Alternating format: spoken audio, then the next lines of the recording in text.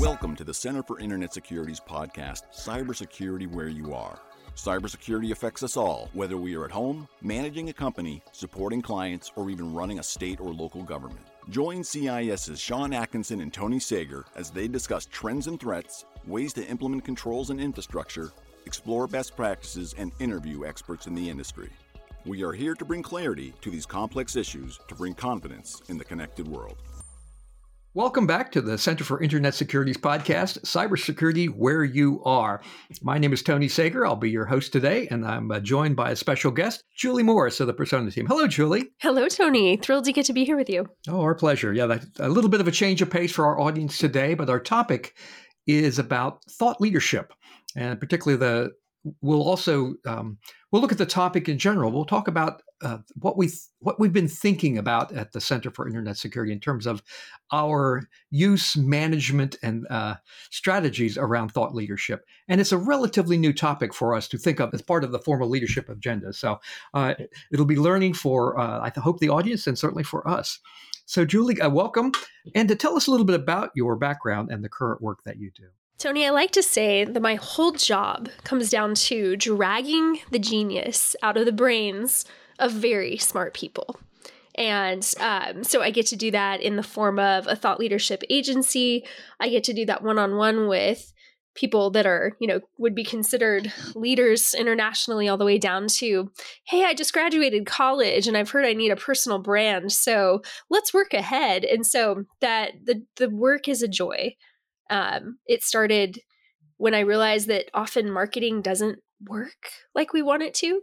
And so I was sitting in front of a nonprofit leader here in Dallas one day and realizing that if I could just get him to stop moving for a minute, but, in nonprofit land and any kind of social good organization, and really most companies, who are we kidding, you have like 10 jobs as a CEO, and to get someone to stop and to just simply share about their work, tell grant makers, tell funders, tell people why to support them, talk about the work that they're doing, the interventions they're coming up with, it would shorten the journey for other nonprofit leaders across who are we kidding, across the country. But also it would bring about every other fundraising influence agenda that they had. But he was completely freaked out by the idea of thought leadership. Am I putting myself in a spotlight? Am I not doing the work that I really should be doing? So I realized as I drove away that day from that meeting, this is my life's work.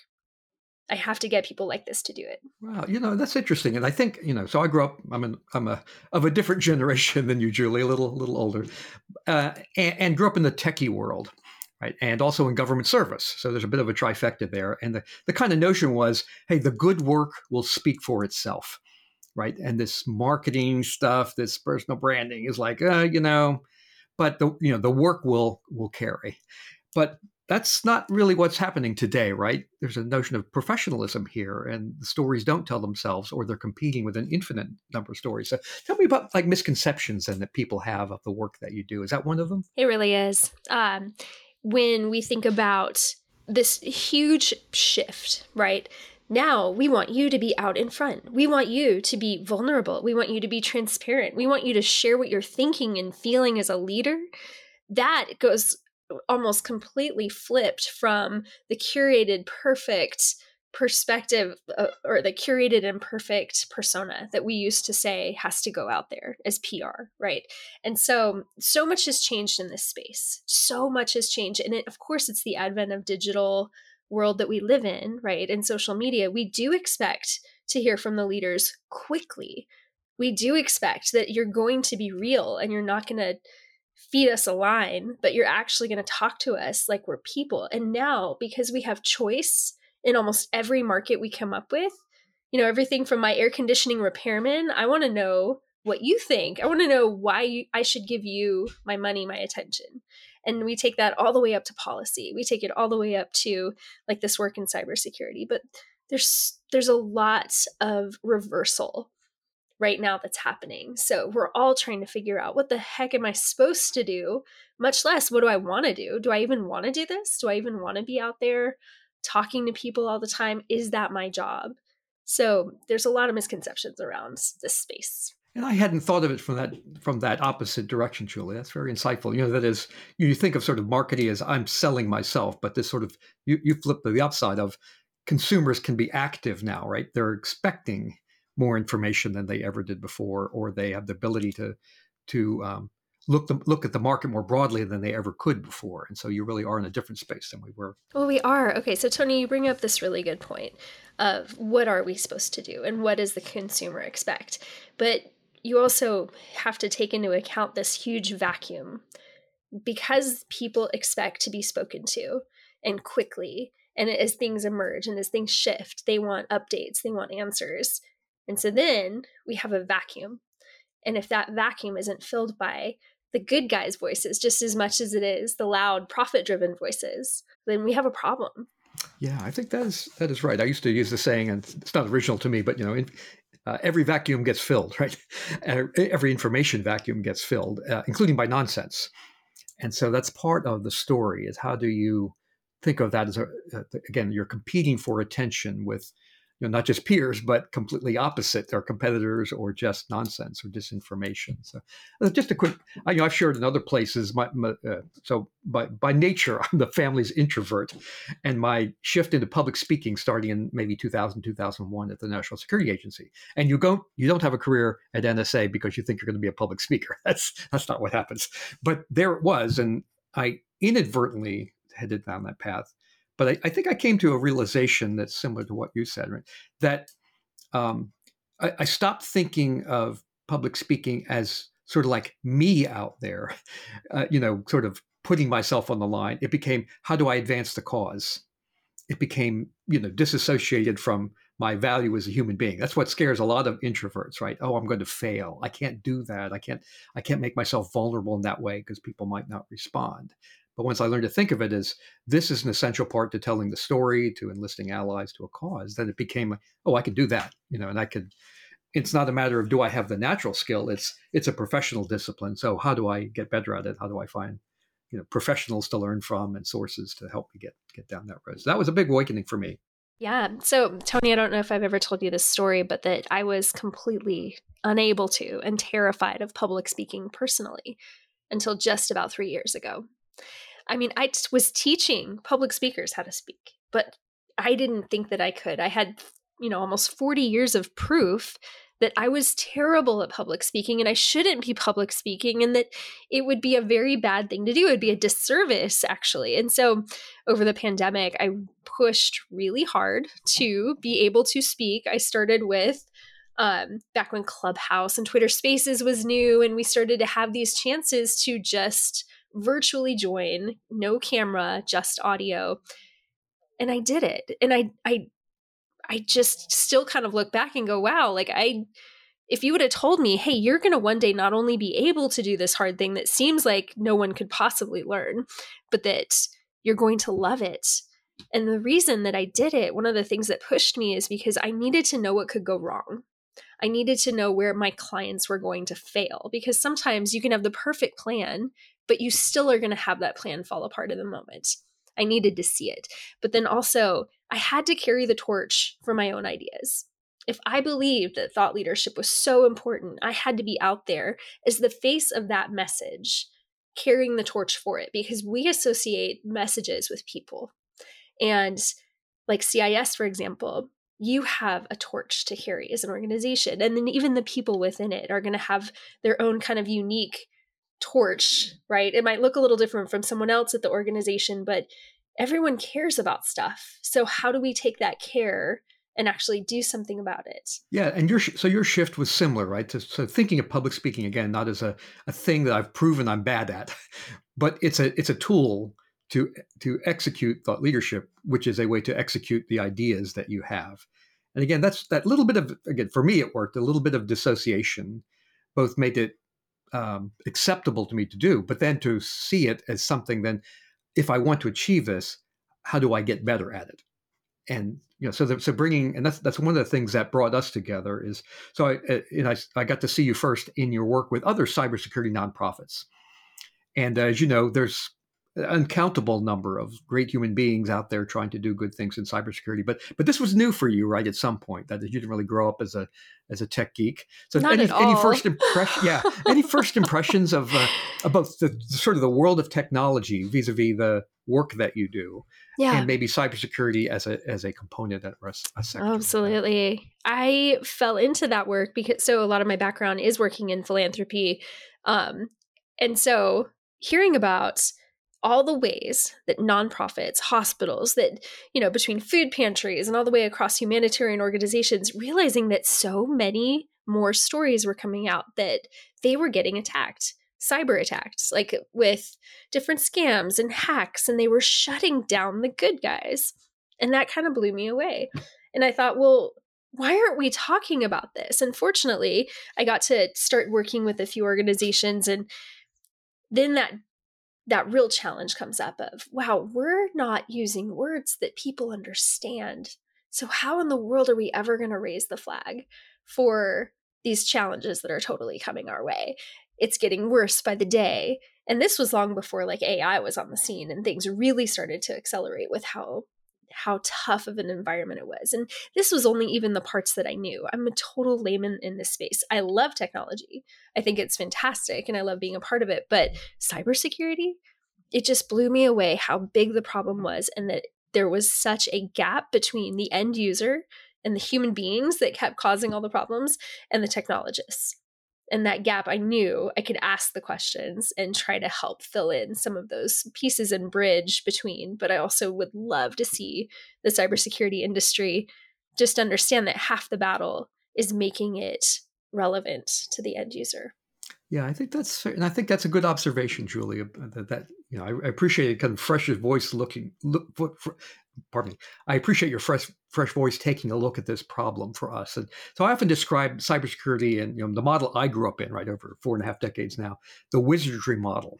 This is the realm of wizards, people who speak a different language, who are kind of dealing with these complicated topics in technology.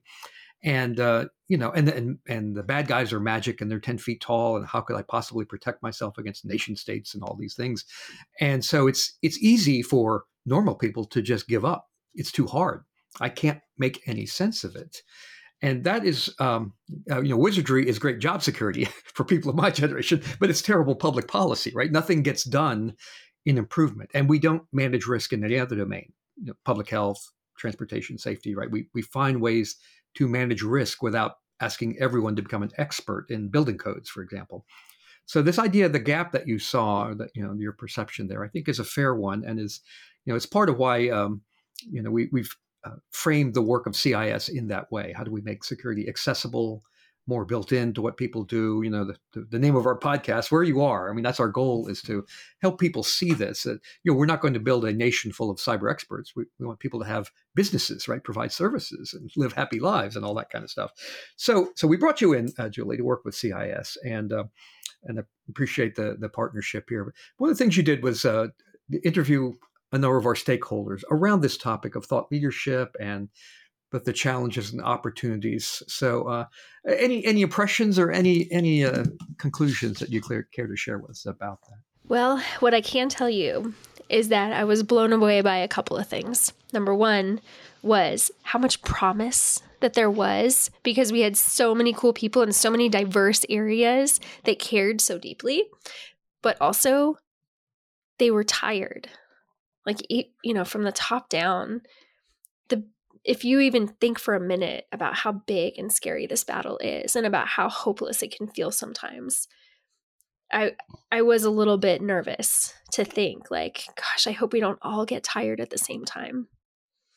Like, because then we're screwed, right? But along with the problems are so big.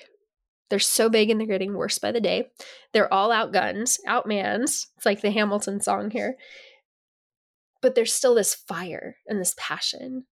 Like, get them going for just a second and you can see their eyes light up. And like, just if we could just all lock arms around these objectives to go and bridge these gaps between where our leadership is to where the human beings are, we could accomplish so much. But like, my gosh, let's figure out how to sustain. I was surprised and delighted to get to know so many people who were doing this when they could be doing, between very lucrative work or very self-serving work. Like, they resisted in a lot of respects to staying kind of in the heat of battle. But I'm blown away by how many genius minds that you have hanging out with you, Tony, and who care about CIS and your mission so deeply. They all saw CIS in this extraordinarily unique seat between where you sit and how respected CIS is. And so that was a delight to hear that there's nothing but potential and upside to continuing to increase your influence.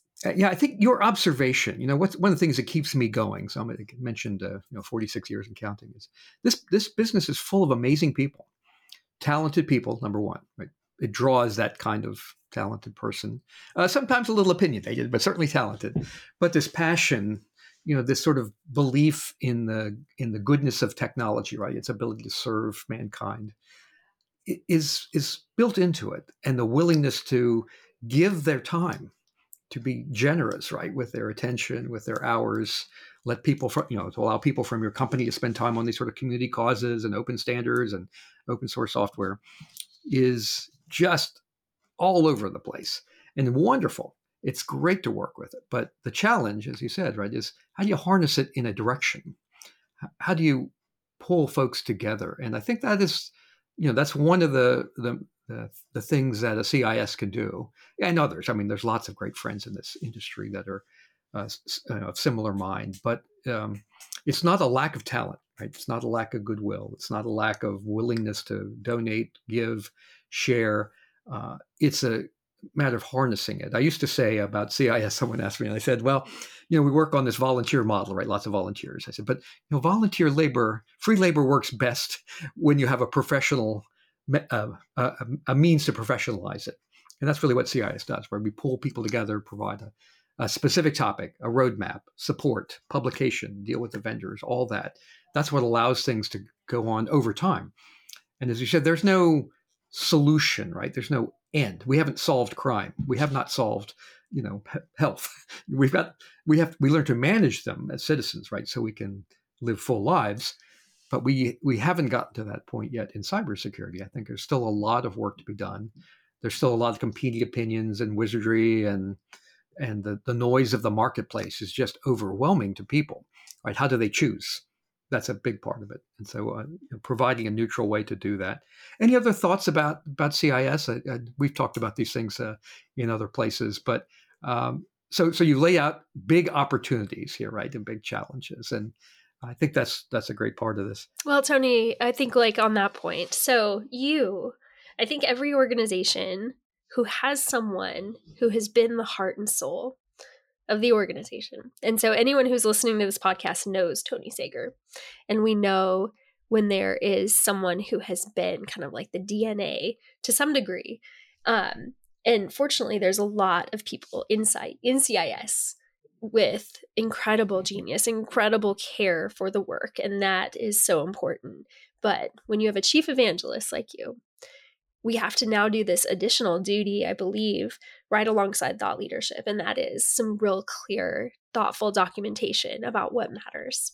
And about, once each of us goes, what do we want to make sure that we've left behind? That is the soul and the guts. Because CIS is like every other modern organization to some degree. We don't sell widgets.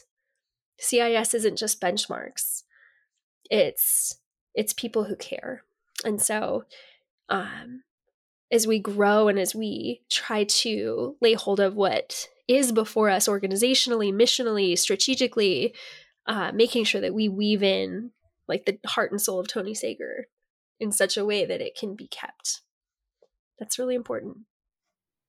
Well, you're very kind. But in some ways, I carried the torch for our founders, who were dear friends of mine, by the way, the late Alan Paller and great people like Frank Reeder, Ramon Barking, and all kinds of amazing people, and some of whom are no longer with us.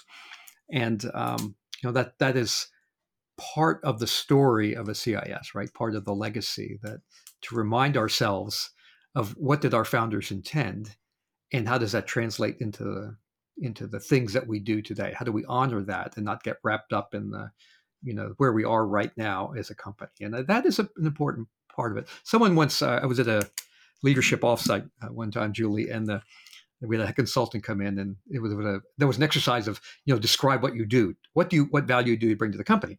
And the first couple of people said, I'm the vice president of something or other. Yeah, but what do you do? And so it kind of opened up a healthy dialogue. And I walked out afterwards. And I said, what do I do? What does an evangelist do? I'd never really thought about it too hard. And I wrote a little paragraph on it, but basically was, I tell our story. I tell our story to ourselves, right, to remind ourselves of why we are here, what we're trying to do. And sometimes the stories are true, and sometimes they're aspirational, right? Sometimes they're about aiming a little higher, reminding us of the North Star that we're aiming for. And then I tell our story to the world, right, to bring allies, to convince, to reshape the world that we're in. And I think that's once I sort of put it down in one place, then it sort of crystallized the job, right? How do we do something with this? And so it's not I actually originally resisted that title, Chief Evangelist. I thought of it as like please forgive me here, the chief salesperson, the kind of cheerleader, but I still work for a living, as near as I could tell. So I'm sorry, I didn't mean to dismiss anyone else's job description or their role, but that's kind of the way it came across, right? And good work will sell itself. So let me come back to the role that so what we've done here at CIS over the last year is give a lot of thought to this notion of thought leadership, right, as a strategic imperative. And we could easily say that before we started thinking about it that way, and this came from a challenge from our board, you would have said, oh, yes, we're doing lots of stuff in thought leadership. We're publishing this and we're speaking here and we're doing that.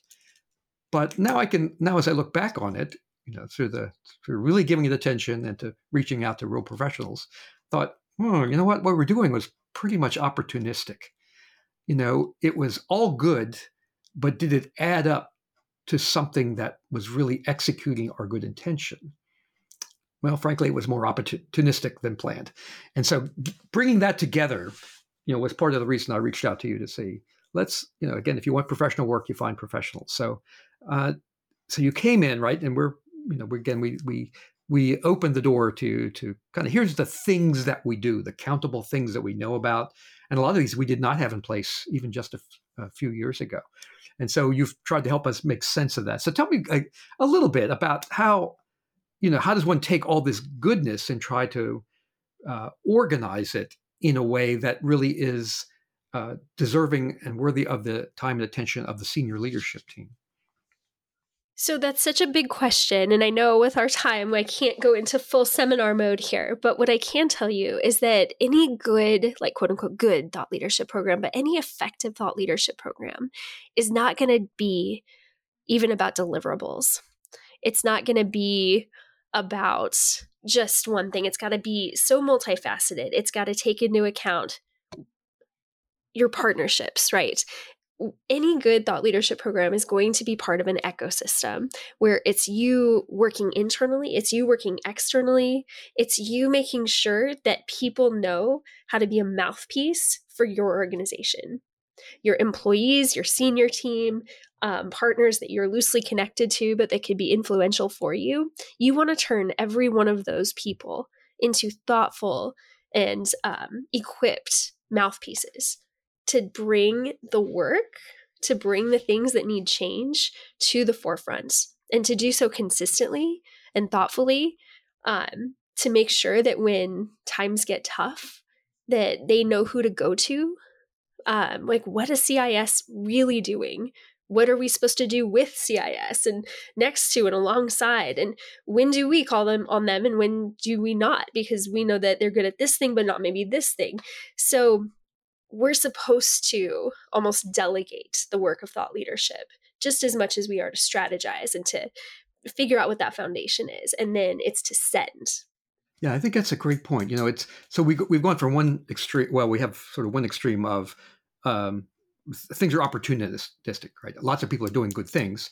We now move it to the corporate table to say we should manage this, but at the end of the day, execution happens all across, right? So we don't want to have people say, okay, now the boss is taking care of thought leadership, I'll go back to the real work.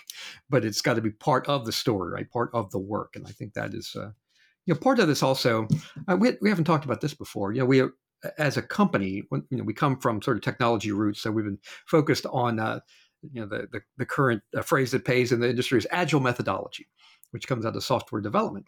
And there's a lot in common here around the pushing of decision making, a downward in an organization, the alignment of sort of everyone against common goals and so forth. And I think that resonates as I could see thought leadership as a strategy or tactic for executing these things, right? How do we, if you want to push this decision making, say downward in an organization, you don't just push it down. You have to push information down that lets people know what the intention is of the corporation, right? What are we trying to achieve? They have to have some sense of that so that they can make decisions that are in concert with that. And I think that's something that I've really pushed on internally here to make sure that we don't forget that, right? It's not just delegating, it's also providing a structure within which people will make decisions that are consistent. There are no perfect decisions, but decisions that are consistent with sort of corporate intention almost all the time. And I think that's aligned with what you're saying. So that says then we have to be pretty crisp about what is it we're about, right? The more clear we are, and this is the alignment with strategy and thought leadership, we have to be able to, if you can't articulate what you want, then there's no way to drive the thought leadership to help you execute that. So very true, Tony. So very true. And I think when we're imagining like what it looks like when it's in action, I would say at the most, on every cylinder potential kind of manner, right? If thought leadership is going in every way that it possibly could, it's benefiting people in so many ways that are so unique. So whether it's senior team all the way down to your newest workers at CIS or for any organization, right? But we're using CIS here. We have to recognize, and like CIS does, you care about people. You care about the people that work for you. You're doing very intentional work to be a good employer.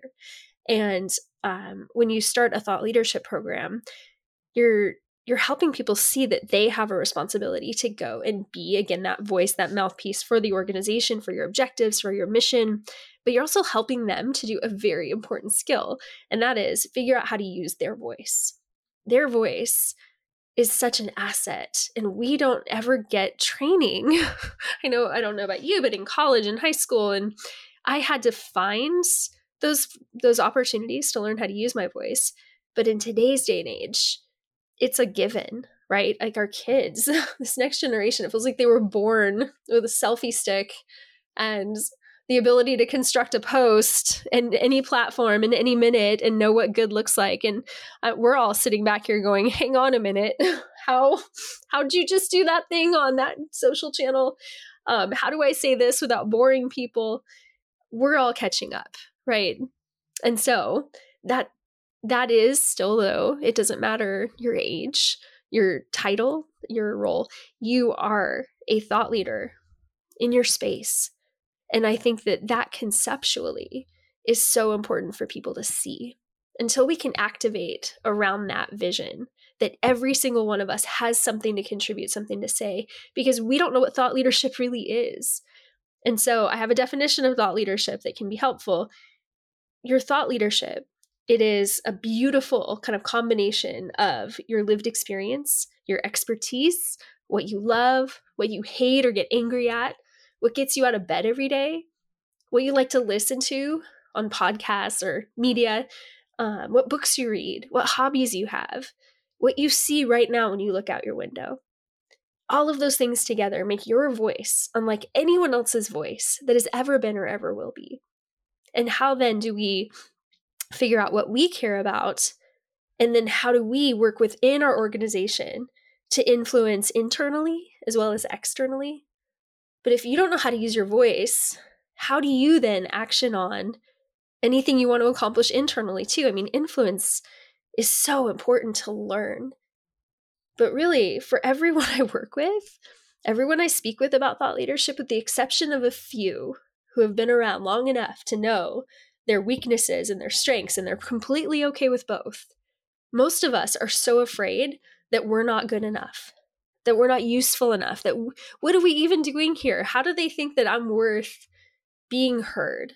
All I'm going to do is add noise, right? Everything that's been said is enough. Like, what could I possibly have to contribute? We doubt ourselves. We doubt that we're of value. And really, most workplaces are not filled with perfection in relating to each other. Most workplaces have humans in them, and humans don't know how to be perfect humans to other humans. And so we have to push past that doubt personally, that we have something like you do have something to contribute. It's like here in the state of Texas, a second grade teacher is the only one that knows what it's like to be in a classroom. And if she doesn't speak up and tell people what it's like for little boys who can't sit still and for little girls who get trampled on because this size classroom is too big and this orientation of the way we have it laid out is not working, if she doesn't speak up, how is Texas legislature ever going to do anything useful? How are we, at the local administrative level going to do anything if she doesn't believe that she has something to say? So that perspective is crucial, that we help people see that they have value, that their perspective has value. And look, we're even going to help you by saying, you go put this on your social network. We believe that you have something to contribute. We want to hear what you have to say, and we're going to support you in that figuring it out. Yeah, you described number one, a compelling, case for, right. We can, the opportunity to speak your own voice is the opportunity for the rest of us to learn something that we just don't experience. As you said, that now I grew up in a world, and that's still dominated, I would say, where a company wants to have a polished, coordinated, top to bottom way to present their story, right, in a controlled way, which in any complicated bureaucracy is not something that happens in minutes, but it happens in weeks. To make a statement that's carefully planned and reviewed by lawyers and all kinds of that, and that's the challenge I think companies many are struggling with, which is, and there is, by the way, there's a need for consistency, right? What does CIS believe about this topic?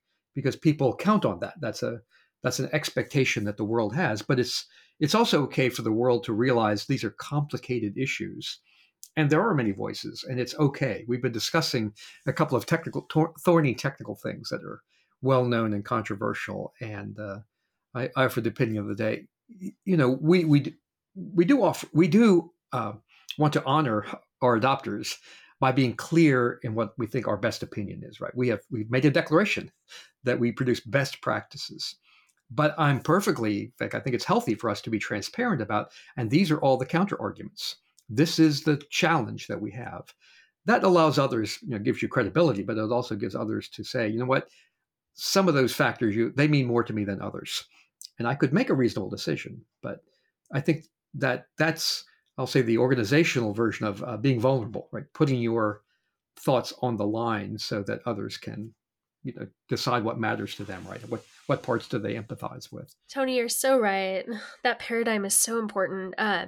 Thought leadership, we assume, well, what thought leadership must be is this groundbreaking news and information where you come with all the answers and everything that we must go do. No, it's not.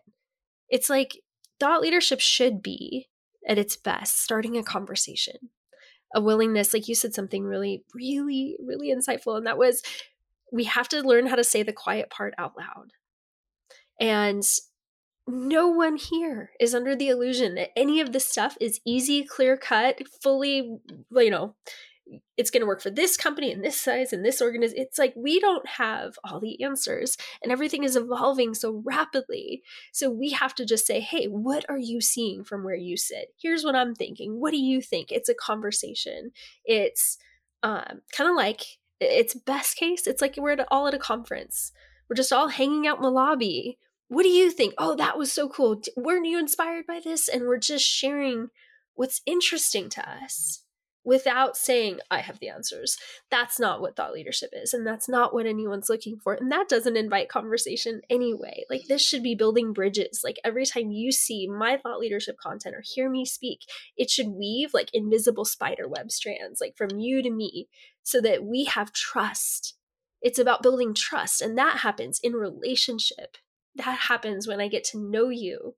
I know where you're based. I know what you like. I know what you kind of do on the weekends. Like, we don't have to open up every part of our life, But when you walk into Starbucks or you walk into coffee and you see someone you know, your first thing is, what have you learned at work today? Or, what groundbreaking thing have you discovered? It's how's life? How's your job? How's your family? We are multifaceted people. And if all I know about you is that you have all the answers, there's no relationship there. Yeah, I think that's fair. And it's, a lot of this, we're in a different world than I grew up in, where you could work in an institution for 3 or 4 decades. Me too. And you build those relationships often through proximity. Yeah. We see each other in the hall. We feel accountable because I'm going to run into you and I've answered your question. But you also get this sense of, what they're about, right? What they care about, and you get the sense of the emotion, the passion, the things that will really drive their interest. And so I think that's hard to, for my generation, a little less natural to think of. We're doing that through different mechanisms than the ones I had, sort of physical. And I think that, but it is different. I've raised 3 digital natives in my household, and I remember having this moment of revelation where I realized my daughter has 100 friends that neither she nor I have ever laid eyes on. This is really weird, but that's natural to them. They build networks of friends around whatever pop music, topics of radio music, all these kinds of things, and it became a different way to interact with the world. And I think this thought leadership again is thinking about this. One of the beauties of the information age is, right, is we have amplifiers everywhere, where we can reach places, we can learn from places that would otherwise have been inaccessible to us. So I think that is really true. Let me come back to this generational thing. Again, for some of our senior-most people, right, this is not natural. And I think there's a line for them that they feel uncomfortable about. This sort of like, I'm bringing attention to myself. You opened with a statement like that, right? And that's uncomfortable. That's not what we do. We're professionals. We project a certain, persona out to the world, and we control that. And so any advice for the old dogs like me in this business who maybe didn't grow up in this technology, find themselves now managing a different kind of a workforce in a different sort of context? And how do they participate in a way that makes sense to them, that can work with their concerns about this? Or is it separating their personal life from their professional life, or is it being active in a different way than they thought of before? Yeah, absolutely. So in this day and age, we know that we are being defined like long before I meet you. Or let's say I'm just about to get to go and have a meeting with Tony Sager. Oh my goodness. Well, what am I going to do to get to know Tony before I actually have met you? Well, I'm going to go online. I'm going to look and see what you have said. I'm going to look and see what others say about you. I'm going to look and see, your company bio page online. I'm going to go to your LinkedIn profile. I'm trying to fill in these gaps. And some of like that push and that incentive to fill in the gaps before others do is that they're not going to do it right. They're going to make assumptions and go, wow, well, they've never written a post on LinkedIn. They must think that this isn't, they just don't have a lot to say. I don't know. We make assumptions. They're probably never correct. And so we get to get ahead of that. We get to define what people think about us. We get to define what our expertise is. The goal of thought leadership, it's actually to have your ideas in the room before you walk in. People internally are watching to see what you have to say and how you're contributing.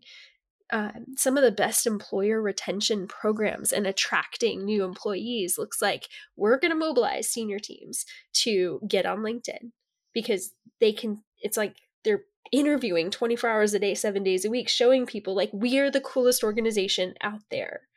It is an incredibly high return on investment, but just know that the conversations are happening. You just may choose to not be there for it. Yep. So you're back to your fill that information gap before it gets filled by something else. It really is. Yeah. But like, to be safe, and to just say that the risk is smaller than we think it is.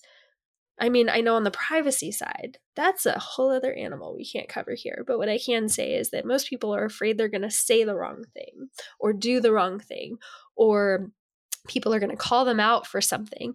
That is so much more rare than we think it is. And on a platform like LinkedIn, where I talk about LinkedIn a lot because that is the place where we struggle almost the most, right? I can put you on a stage, you'll be fine. I can put you in almost any other kind of public relations scenario, you'd be okay. But LinkedIn, we freeze and we kind of freak out a little, where we just need to kind of reframe it and just know that LinkedIn will show people that post maybe a couple times over a couple days, and they'll never see it again after that. You can delete anything you write. It's perfectly okay, but you'll figure it out as your feet are moving. And if you listen to the people that have been doing this work of thought leadership for a long time, we will tell you that the return on investment for just the joy of networking and getting to know people, the joy of sharing ideas, the fun it is to actually see people go, wow, that was so helpful. Thank you for saying that. It is a blast. It is so much fun. I'm mid 40s.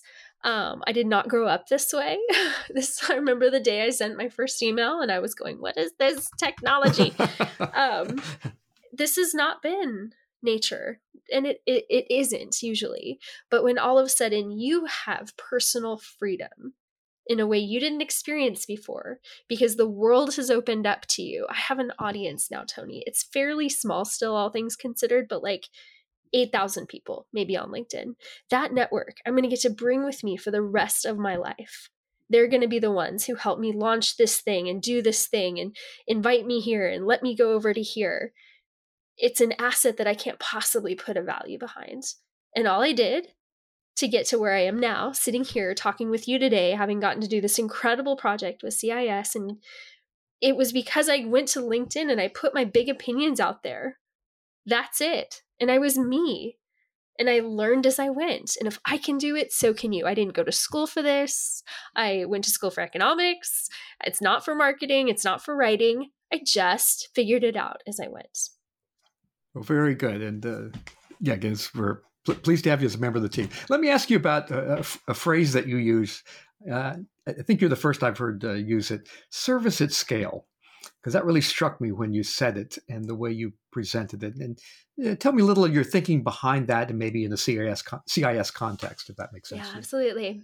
So if I could get Tony Sager to take the genius in his brain and to put it out there, it's almost always going to be in the form of mentorship, right? It's going to sound maybe 80% of it is mentorship. Maybe 20% of it is, guys, I'm seeing this and we got to figure out what the way is forward.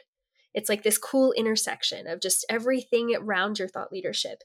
And that makes the journey shorter for the field, for those coming behind you, for those new to cybersecurity. Our goal is to serve at scale. I firmly believe that with thought leadership.